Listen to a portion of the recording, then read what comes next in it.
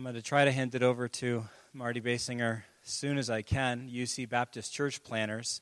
That is a group, I think they're based out of Ohio, but we have supported Baptist Church Planters in the past, and I will let him tell you about that ministry.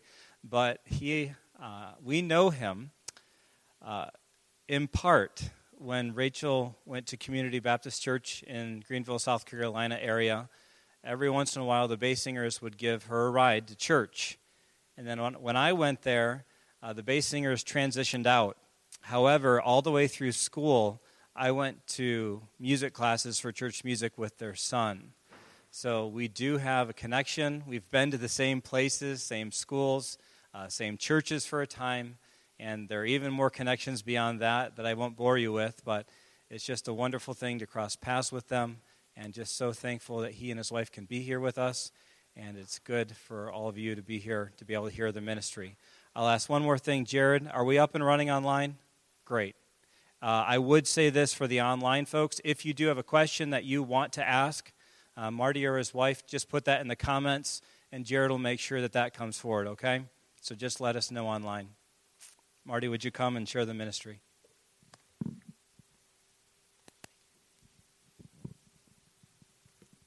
Good evening, everybody. It is good to see you, and it's good to be here. And some of you heard that we were missionaries. And so sometimes when you think missionaries are coming, there's going to be stories about wild animals and all kinds of things like that.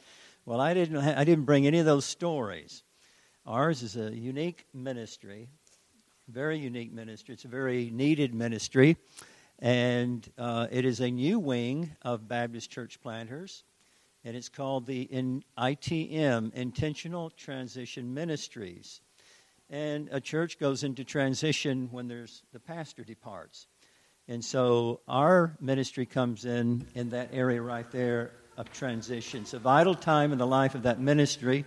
It's ministries can be destroyed during a transition. They can prosper during a transition. But we are more or less specialized in going in to those churches. You have to have at least about 15 years at least of pastoral experience and be at least 50 years of age.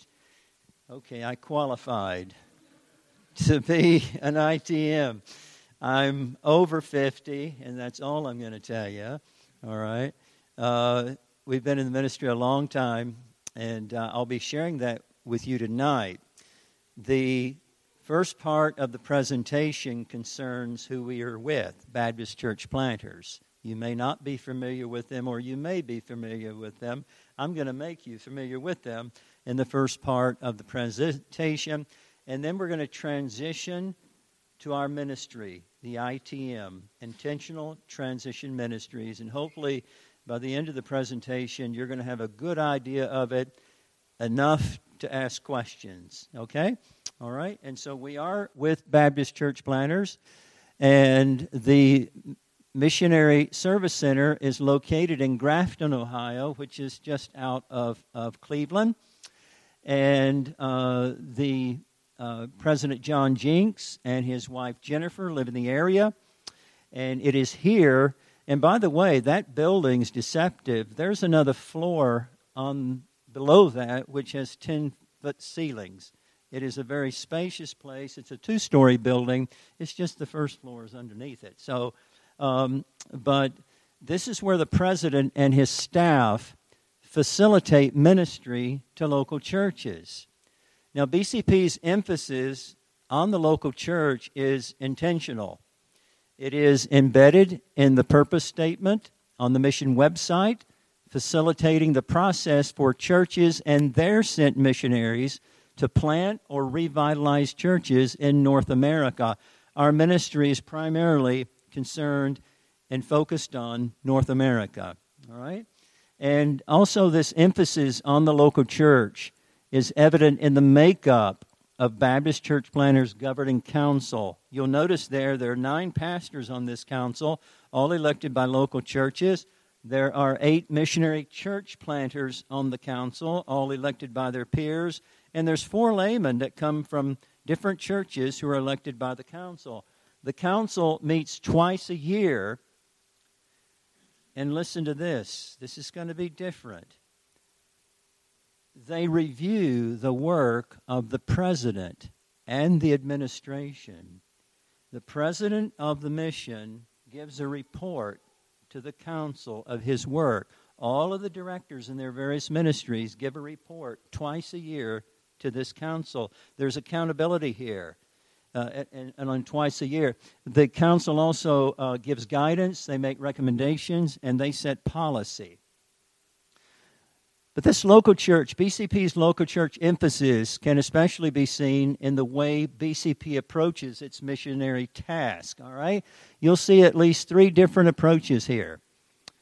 And the third one represents BCP's approach. But let's look at the other 2 for just a moment. The agency-driven approach. That approach is driven, or everything that the mission agency does is driven by the needs and the desires of the agency. In other words, the philosophy is that the mission agency is the engine of world missions, and we completely reject that approach. The second approach is the missionary-driven approach, where everything the mission agency does is driven by the needs and the desires of the missionary. Now, this one has merit because missionaries definitely have needs and desires. My wife and I served for 11 and a half years as missionaries. We were in Japan as foreign missionaries, and I can tell you from firsthand experience, missionaries have needs and desires. But Jesus did not say, I will build my mission family. He said, I will build my what? He said, I'll build my church. That's why BCP's stated purpose is to meet the needs and the desires of local churches, because healthy local churches meet the needs and the desires of their missionaries. BCP's goal is to help the church be successful. Why? Because missionaries come out of local churches.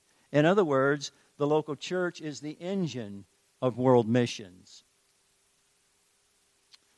BCP helps local churches succeed in their Great Commission task by facilitating church planting, church revitalization, leadership training under the IDM, that's Intentional Discipleship Ministries, which is a phenomenal 24-week leadership course, a separate course for men and women, short-term missions, the building ministry under church care, youth ministries, Hispanic ministries, ministry coaching, and transitional ministries, ITM. That's us. Intentional Transition Ministries is missiological. It is related to missions. Think about this. If a church fails in transition, then missions fails. The local and global outreach of that ministry is either diminished or it ceases altogether. And so this is a very vital ministry. As a matter of fact, Intentional Transitional Ministries exist to help churches get back on mission. That's what we do. A church goes into transition when the pastor exits. And when a pastor exits, the church in transition has a number of needs. For instance, they need closure to the past, whatever that past looks like. That door to the past needs to be closed before that church moves forward. Otherwise, the door is wide open, and what's in the past comes to haunt the future or in the present. They need, possibly conflict resolution. They definitely need intentional messages. They need to change the church culture if it's toxic. That's a question you can ask later on. What is a toxic culture? And they need a pastor who is a fit. Now, I told you, there are no animals. I don't have any lions or tigers like that. But I trust that this is going to be a tremendous blessing to you as I explain it. There are 3 types of pastoral exits. The first one is called a smooth exit, where the pastor takes another ministry assignment, or retires. But he leaves on good terms with the church. Now, the congregation's going to grieve that pastor's departure, particularly if that pastor and wife have served that congregation for a good number of years. The second type of pastoral exit is a rough exit. And the pastor departs suddenly and under difficult circumstances, resulting in relationship and ministry damage. And so there's not only grieving, there's going to be hurt. A lot of times there's confusion and so forth that needs to be addressed before this congregation is ready to move forward and embrace that next pastor. The third type of pastoral exit is called a crisis exit. The pastor dies suddenly and unexpectedly. The pastor experiences a financial failure as far as mismanagement. The pastor experiences possibly a moral failure. A pastor, for instance, makes an extreme shift in doctrinal belief. We've had that happen, shifting to universalism and things like that and so forth. That creates a church that is grieving, a church that is hurt, conflict, all kinds of things. That's a church in crisis. But regardless of why a pastor exits, the church body, the congregation, needs the time to have closure to the past before they turn the page and begin a new chapter in the life of that ministry. Now, I know those people. The pretty one's on the left there. That's my wife, Susan. Right there she is. We've been married for 40 years. We've been serving the Lord together for 40 years. And we have 3 sons. And all married, and we have 9 grandchildren. That's bragging rights right there, isn't it? 9 grandchildren. As of 3 weeks ago, we had a new boy come into the world, and so we're grateful for that. But in addition to bringing 40 years of pastoral experience or ministry experience into the role of ITM, Intentional Transition Ministries, I've also gained additional training in conflict coaching and mediation from the Institute of Christian Conciliation, formerly known as Peacemakers. You may have heard of them in California. And my wife and I have also gained training from IPM, Interim Pastoral Ministries, which is the largest conservative evangelical interim pastoral group in America. And we went to Phoenix, Arizona, and there we gained training in the steps necessary for a church to experience a profitable transition. Our sending church is Pleasant Hill Baptist Church in Smithville, Ohio, and our pastor is Pastor Stephen Olson, and that church provides support and direction for our ministry, and also Baptist Church Planners connects us with churches in transition. Now, there are a number of scriptures that point to the value of an intentional transition ministry. For instance, in Philippians chapter 2, the Apostle Paul is speaking to the church at Philippi about why he's sending Timothy to them. Watch this. But I trust in the Lord Jesus to send Timothy to you shortly, that I also may be encouraged when I know your state, for I have no one like-minded who would sincerely care for your state. In Titus chapter 1, verse 5, the Apostle Paul is telling Titus why he is leaving him at the church in Crete. Watch that you should set in order the things that are lacking. And in Numbers chapter 27, Moses, the leader of the congregation of Israel, is about to exit. He's about to go up on the mountain and die. And he's concerned about the congregation, and he says this to the Lord. Then Moses spoke to the Lord, saying, "Let the Lord, the God of the spirits of all flesh, set a man over the congregation who may go out before them and may go in before them, who may lead them out and bring them in, that the congregation of the Lord may not be like sheep which have no shepherd." Now, when a church is without a shepherd, attendance and giving tend to drop. The leadership, usually it's on the deacons at that point, gets stretched and stressed out as they attempt to fill the pulpit with quality preaching week in and week out, and possibly for months on end, while at the same time having oversight of the administration of the church, while at the same time dealing with a congregation that is grieving, possibly hurt, possibly in conflict, or even worse, in crisis. And it's awfully easy at that point for the focus simply to become find and fill the vacancy, possibly causing that next pastor and his family to be an unintentional interim. This is the primary reason that so many churches find themselves in transition every 2 to 5 years. Our first ministry assignment was to a church in Colorado. It was a church in crisis due to the sudden and tragic departure of their pastor of 26 years. He had been arrested for sexual misconduct, and within 2 weeks, he took his own life.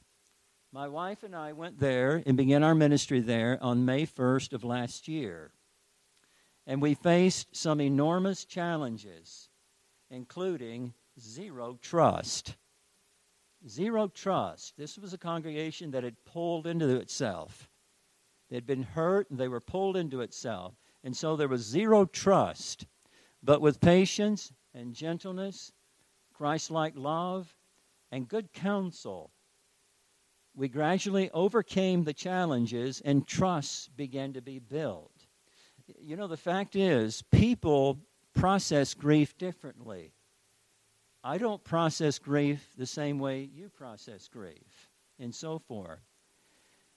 Everyone needed the time to grieve and have closure to the past so the entire congregation could move forward together rather than piecemeal. It's like I grew up on a farm. I'm from the north, by the way, North Alabama.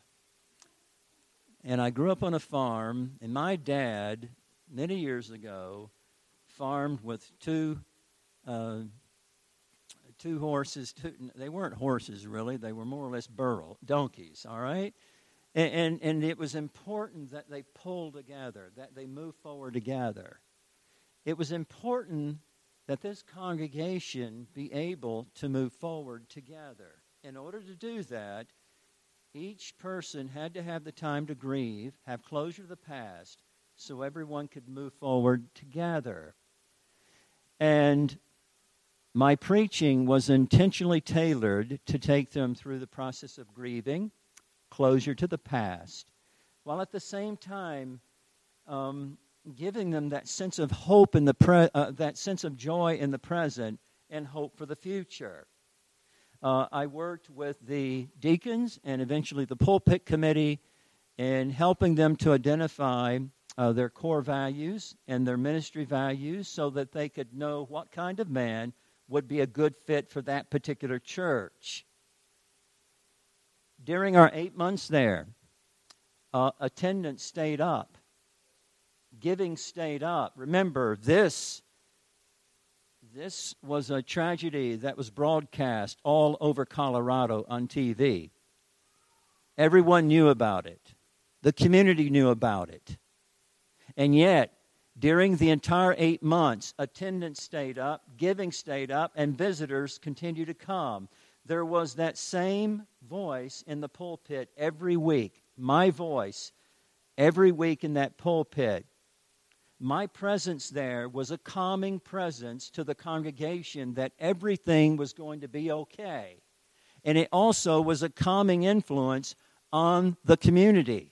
I was there every day. I was there every Sunday and Wednesday and so forth, week in, week out, month in, month out. I was there, and that brings a sense of peace and calm to people.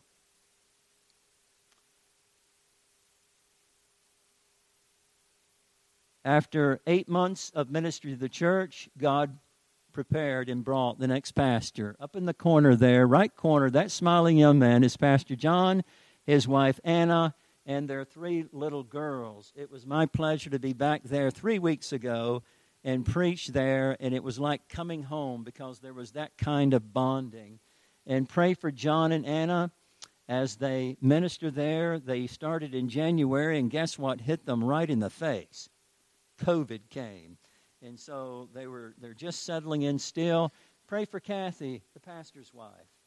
She's there, still serving the Lord, but as you can imagine, the grief is very deep. So pray for Kathy, if you would. God's desire for this church and every church in transition is to give them beauty for ashes, the oil of joy for mourning, the garment of praise for the spirit of heaviness. That became the reality for this church and can become the reality for every gospel-preaching church in transition. Thank you for your prayerful consideration of becoming a ministry partner with the Basingers. All right, that is the introduction to this unique ministry. We're much more than a typical interim, and all of us have heard of a typical interim ministry. But this has an I at the beginning. It's intentional, which means that any church that we go to has to sign an agreement. There's a threefold agreement between the church, between our mission, and between me, the ITM. And each has their responsibility. They have to agree to allow me to come in and I pastor them, but at the same time I'm taking them through the steps that will eventually lead to closure to the past, to conflict resolution if necessary, and then instruction and coaching to the pulpit committee, and finally the call of a pastor who is a fit in that ministry. It's a vital ministry. If a church fails in transition, then missions fails. That local and global outreach of that ministry is either diminished or it stops altogether. All right? Have you thought of some questions?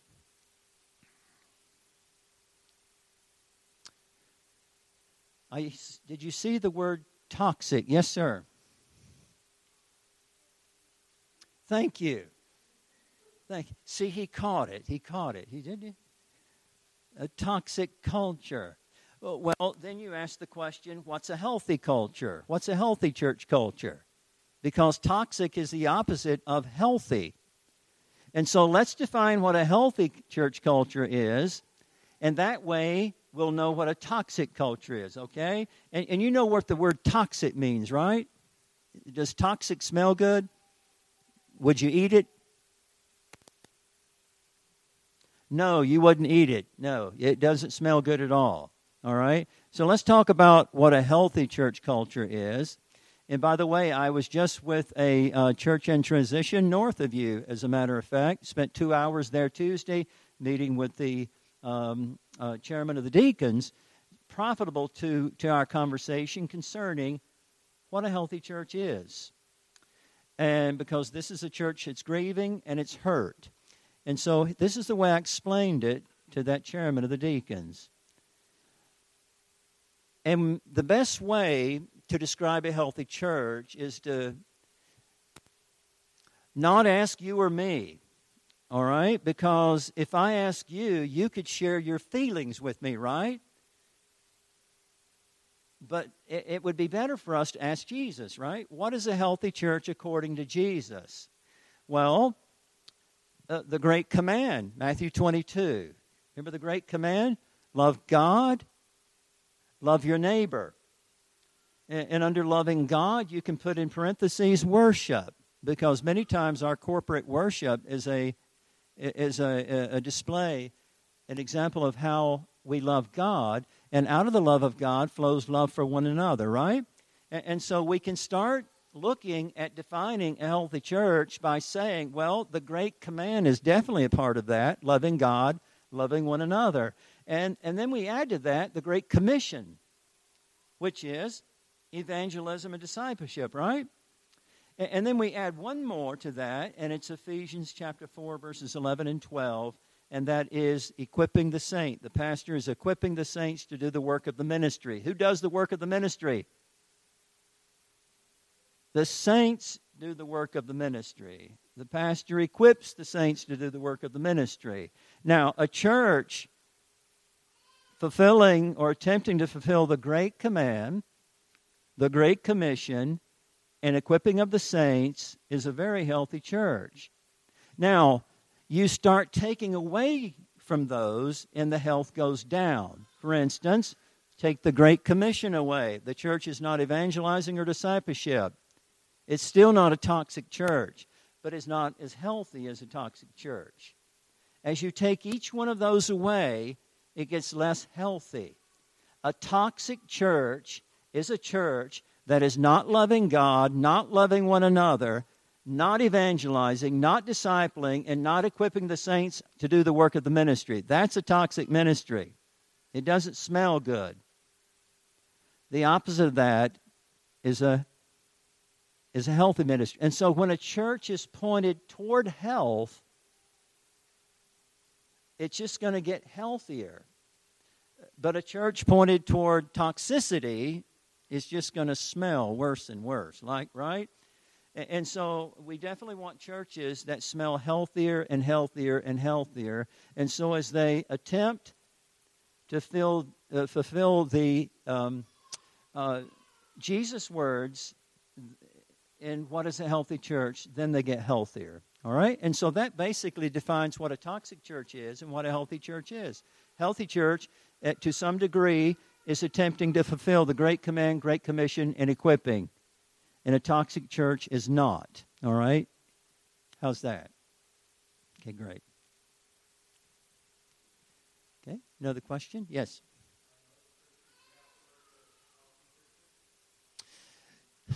A very good question. I'll use the church that I visited this week because with a dear brother I sat with,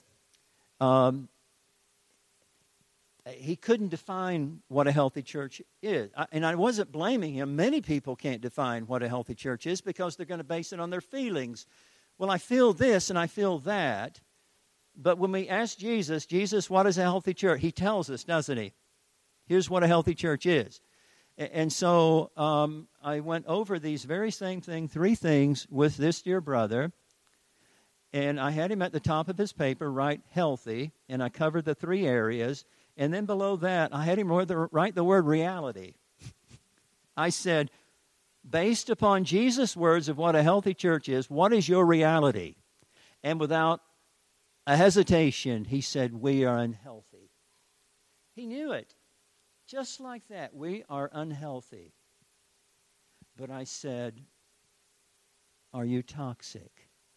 I said, look at this and tell me what this church is doing good. And he looked and he said, we're loving God and loving one another. They're a grieving, hurt congregation, but he said, we're doing that. And I said, then you're not a toxic church. You might be unhealthy, but you're not toxic. And now you just need to go in the direction of health. We left that meeting. He was so encouraged, primarily from God's Word about how that church could reach health. And so they're praying about using BCP's ITM ministry to get them back on mission. Okay?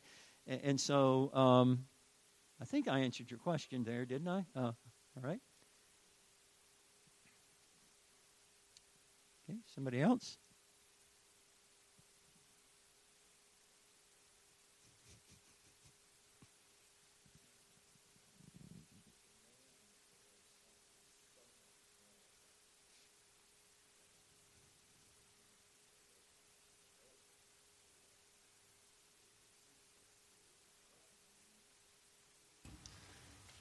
Yes. It's interesting that and we are getting a lot of calls. As a matter of fact, in this region, there are several churches that have contacted us that are in transition. And we have churches that are going through the steps right now in Minnesota, Iowa, and different places. And so it's becoming aware that we exist. I can tell you that. A pastor in another state in the South has in that city, there's a university, there's a mission agency that's been there for many years. The president of the mission goes to this church. Many of the administrators go to this church. But I've gotten to know this pastor, and this pastor is so excited about BCP's ITM ministry. And they're voting on the support of our ministry because he said we have needed this kind of ministry. Everyone has heard horror stories of transitions gone bad. And so right now in this one city, and it's Chattanooga, Tennessee, by the way, I'm working with two different pastors. One pastor is at a church of 500. The other one is 240. And both are excited. The church of 500 reached out to me and told me his story when he left his church on the coast. He said that transition has gone horribly. They went from 140 down to 40. And he said they needed your ministry. They could have used your ministry. And so many times we do by instinct. A pastor leaves and we just get a pulpit committee together and call another man. But what about the congregation? What about their grieving? What about the hurt, depending on how that pastor departed? None of that's dealt with. And so the new pastor inherits the hurt, inherits the pain. And that's why that church will be back in transition within 2 to 5 years. And so we're not just a church consulting firm. We actually go and live there. My wife and I went to Colorado. We lived among those people. I served as their pastor. I loved them.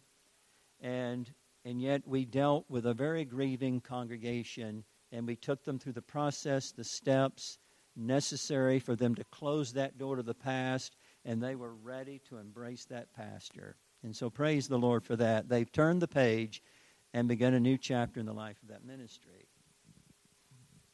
Yes, sir.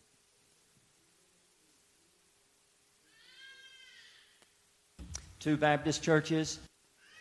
Yes, to Baptist churches, but not necessarily. It could have the name community church on it, but the word Baptist has to be somewhere deep in that paperwork somewhere, all right? Because you can have a church that's, whatever Bible, not Bible, but community church, for instance. But in their papers, in their constitution and so forth, it states that we are a Baptist church.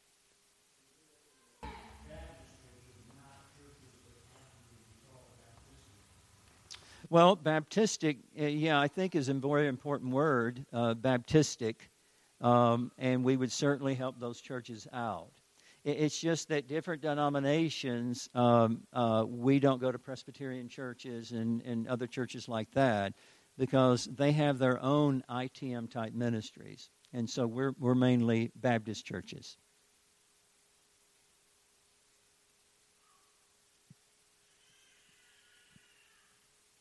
Okay, any other questions? Let me ask you to turn. Yes, please. How many folks are just like you, where you are installed in different churches? And then what would it take for you to become installed in the church? Because right now you're not.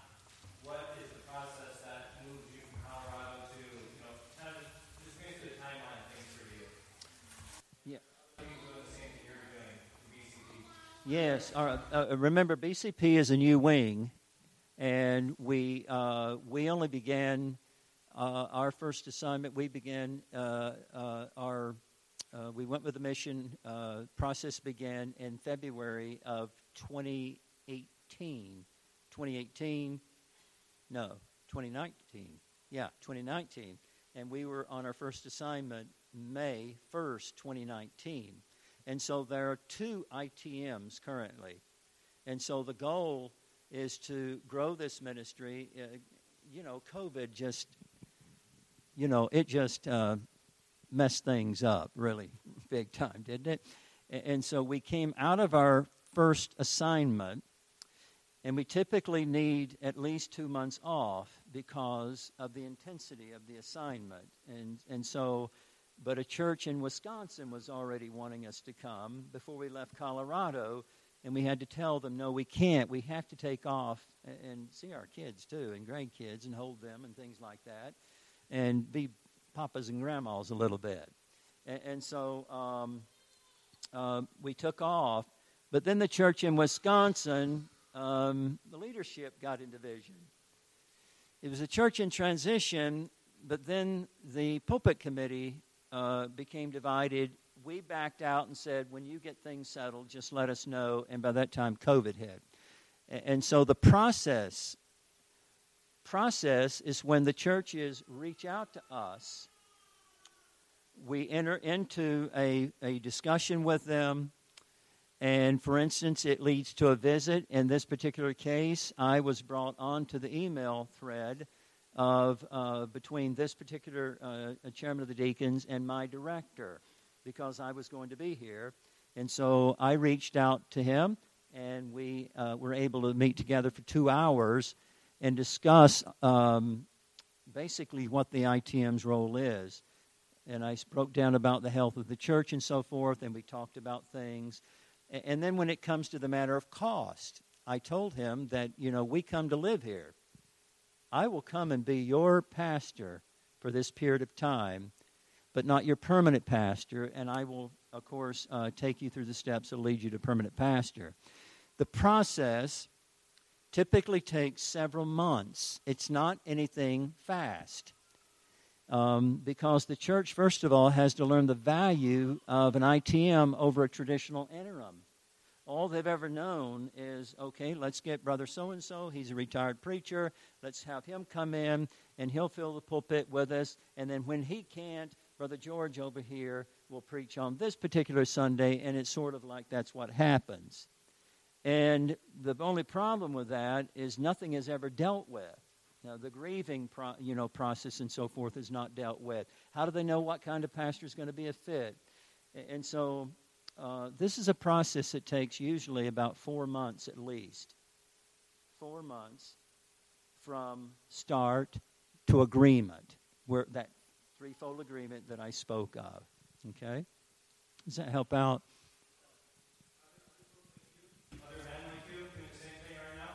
Within our mission?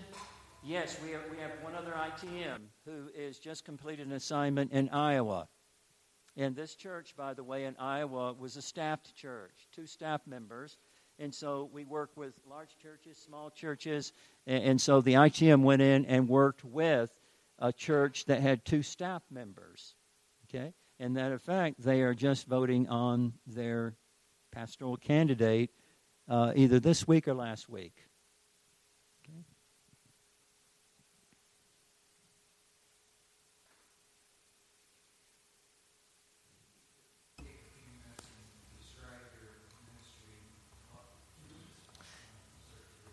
Yeah, my wife and I began our ministry in missions. We were church planters. I met my wife in college. We're Tennessee Temple University graduates. If you've heard of Tennessee Temple University, Dr. Lee Robertson, we met there, and we were missionaries in Japan. We started off our ministry there as church planters, and we planted, of course, first term learning how to speak that foreign language, and write it and speak it and so forth at the very same time. And so I planted the church out of Tokyo. You have Tokyo, you have the harbor there, Tokyo, Yokohama, Yokosuka. And we were on the peninsula of Yokosuka, and this is where we planted our church in our second term. And we were able to turn it over. God was gracious. We preached the gospel. God gave us believers. And we were able to turn that church over to a national pastor. But because of health problems, I had to leave the field. And so after taking off for a year, then we continued our ministry of church planting, and then eventually going on staff of a college as well. And we spent a couple of years on staff at a Bible college in the Midwest, and then back in the pastorate again. And so it was from the pastorate that the Lord led me into this ministry without even knowing about BCP. I was pastoring. We lived in Gainesville, Florida for 13 years, and I pastored there. And when I turned that certain age, 60, all right? When I turned 60, my heart began to be stirred about being a mentor to other churches and pastors. And so I contacted a friend of mine are you familiar with Baptist Mid-Missions here? Baptist Mid-Missions, a good friend of mine that I'd worked with pastoral. I worked with 12 years with the candidating secretary at Baptist Mid on candidates. And so I called him and I said, Steve, here's what's in my heart. I want to mentor, help churches. And he said, you want to do it independently or do you want to be with an organization? I said, I want to be with an organization. He said, okay, then I know who to contact. And he contacted BCP and gave the recommendation. And within 2 weeks, I was contacted by the director, Scott Owen. And it was amazing how God brought us together. This was a new ministry. And I became the second ITM to be a part of that ministry. Scott Owen was the first. And he's coming in as an instructor in conflict coaching and mediation. He's a trainer, even with the Institute of Christian Conciliation. He was on a large staff church in Iowa, and so he came on board as the director of this ministry. And so we're a little bit different than a traditional interim ministry. We are intentional. But this is how churches get back on mission. Okay, hopefully that helps. And if you would, look at Psalm 78, if you would, in closing. Psalm 78. And I want to just point something out here.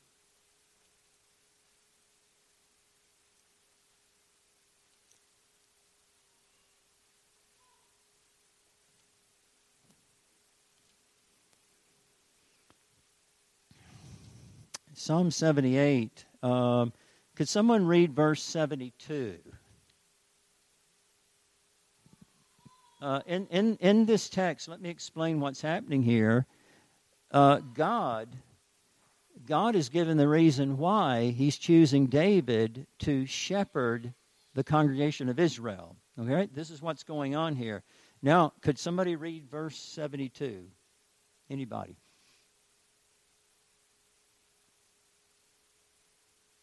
All right, there's too many of you wanting to read a verse. Slow down. Okay. Was there a hand up over here? Thank you. Read verse 72.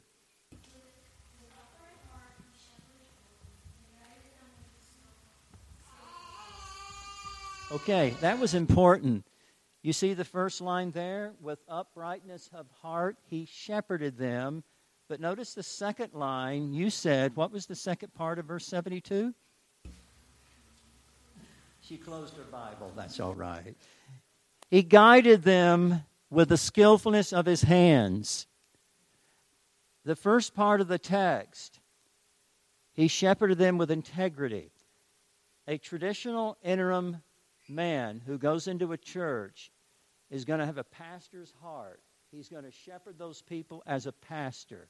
And he's going to bring integrity to that role of shepherding that church in transition. The difference between the traditional interim and the ITM is the second part of that verse. He guided them with skillfulness of his hands. We bring in the skill necessary for that church to experience healing and having the door closed to the past before they're ready to move forward. All right? And so you can see the difference here of why God chose David. He shepherded them with integrity, and he guided them with skillfulness. And this sort of shows the difference between a traditional interim and an ITM. We both bring integrity of heart. We both bring pastoral experience. But what we bring is skill as well. Okay? And hopefully that gives you a little idea, at least from the Bible perspective. Okay? And how are we doing on time? I gave my phone to my wife. I don't even know what time it is. So about 7:25, and we started at 6:30, right? I can't bring a 5-minute message. I just can't do that. You know, I'll tell you this story, and then we'll end. But My wife and I, of course, were missionaries overseas in Japan, and we went on to our first meeting. Remember, I'm in my last semester of college, and we have been accepted by a mission agency, and I've got my first meeting, and it's in Ohio. As a matter of fact, it's in Miami, Ohio, wasn't it? See, she remembers. Germantown, Ohio. And I had my little clippity-clop, little projector thing. And I had written down my notes on every slide. I had the notes written. But my problem was they turned the lights off when the projection began, and so I'm trying to read my notes, pressing them up against that little light at the back and not watching the blurriness of the picture. And so it was a horrible presentation. And then I had 5 minutes left, and I had no idea what to do, so I got up and I preached a message to them. And then the speaker, special speaker for the conference, got up and he said, "Brother, you just preached my text." We didn't get support from that church. And I've never forgotten our first meeting. I'm not going to preach to you with 5 minutes to go. But we're so thankful to be here, and we're so thankful for your pastor and your wife. Yes?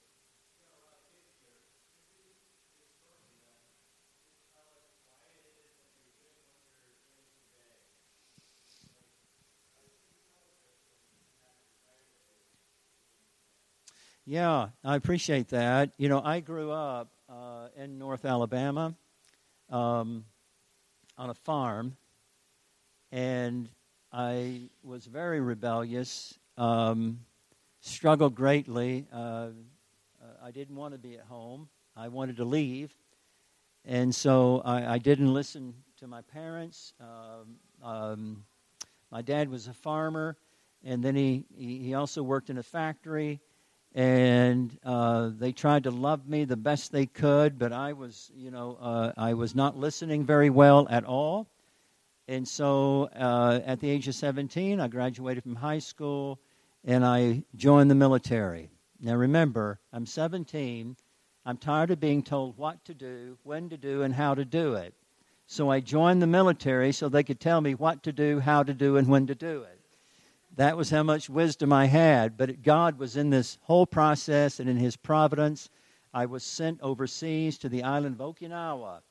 And for 3 years, 12 days, 2 hours, I was on that island. And there, someone in my barracks began to hand me Chick tracts to read. How many have ever heard of Chick tracts? Those little cartoon tracts. I was saved reading Chick tracts. Here's something. I was baptized when I was 11. I was baptized. I actually went forward in a church, a little country Baptist church. I had no idea what was going on, and I don't think they did either. They just put their hands on me and prayed over me and said, "You're saved," and they baptized me in a creek. My life never changed. Never changed. I became more rebellious and just wanted to leave home. And so the way God began to stir my heart while overseas was I began to ask myself, because I was going downtown to the bars and everything, and it confused me because why am I doing this? Why am I enjoying this when I'm supposed to be saved? That was the prompting of the Holy Spirit. That's how it started. And that really caused me struggles right there when I began to read those Chick tracts, because I kept telling myself, but I'm saved. I've been baptized. And for 3 nights in a row, I put my head on that pillow, and that's when that voice began to debate with me. Are you really saved? Well, yes, I'm saved. And finally, it took 3 nights, but in December of 1975, at 3 o'clock in the morning, I gave in. And I crawled out of my bunk and got on my knees, and I cried out to God, and He saved me. And He saved me that time. I was so excited. I knew there was a Catholic guy next door that went to Mass, and I wrote a note, "Meet me for breakfast." I slid it under his door, And I met him for breakfast the next morning. And remember, I've only been saved about 3 hours, but I'm telling him the story. He said, okay, that's nice. But since then, I've been telling the story of the gospel of the Lord Jesus Christ. And that's my story. And I praise the Lord for my wife, who was saved as a teenager. And you want to, right quick, you want to share your nutshell testimony? Is this all right? Hi. Talk loud. Oh, okay. I know the whole time he's been standing there, I'm thinking, no one can hear him, and I'm doing the same thing. I'm from North Carolina, and I was saved when I was 13. A girl invited me to church. She wanted to see a boy. Across the street from the neighborhood I lived in, there was a new church built. And she knew a boy from school went there, and she just wanted to go to see him. I went with her, and I have to say, during the invitation, the young man we went to see, we sat with him, and he leaned over and asked both of us, did we know Jesus Christ as our Savior? Would we like to be saved? And I said, I sure would. And so I went forward, and the pastor's wife took me aside, and I asked the Lord to come into my heart and save me. But I want to say this. Before then, for years, I would go to bed. I had a neighbor who went to church all the time, and I always felt bad that I never went to church. And every night, I would pray the best I knew how, that when I got older, I wanted to go to church. I was going to go to church every Sunday. And that's the only thing I knew. God, one day, I'm going to go to church too, every Sunday. And so when this happened and he asked me that question, have you been saved and would you like to be? I knew that's what I needed. And I was 13 years old.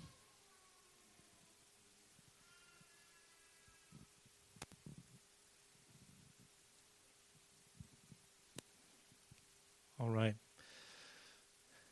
Thank you so much, Marty and Susan, and thank you for coming tonight. We are going to pray and be dismissed. There is an offering plate in the back if you'd like to put something in for the Basingers.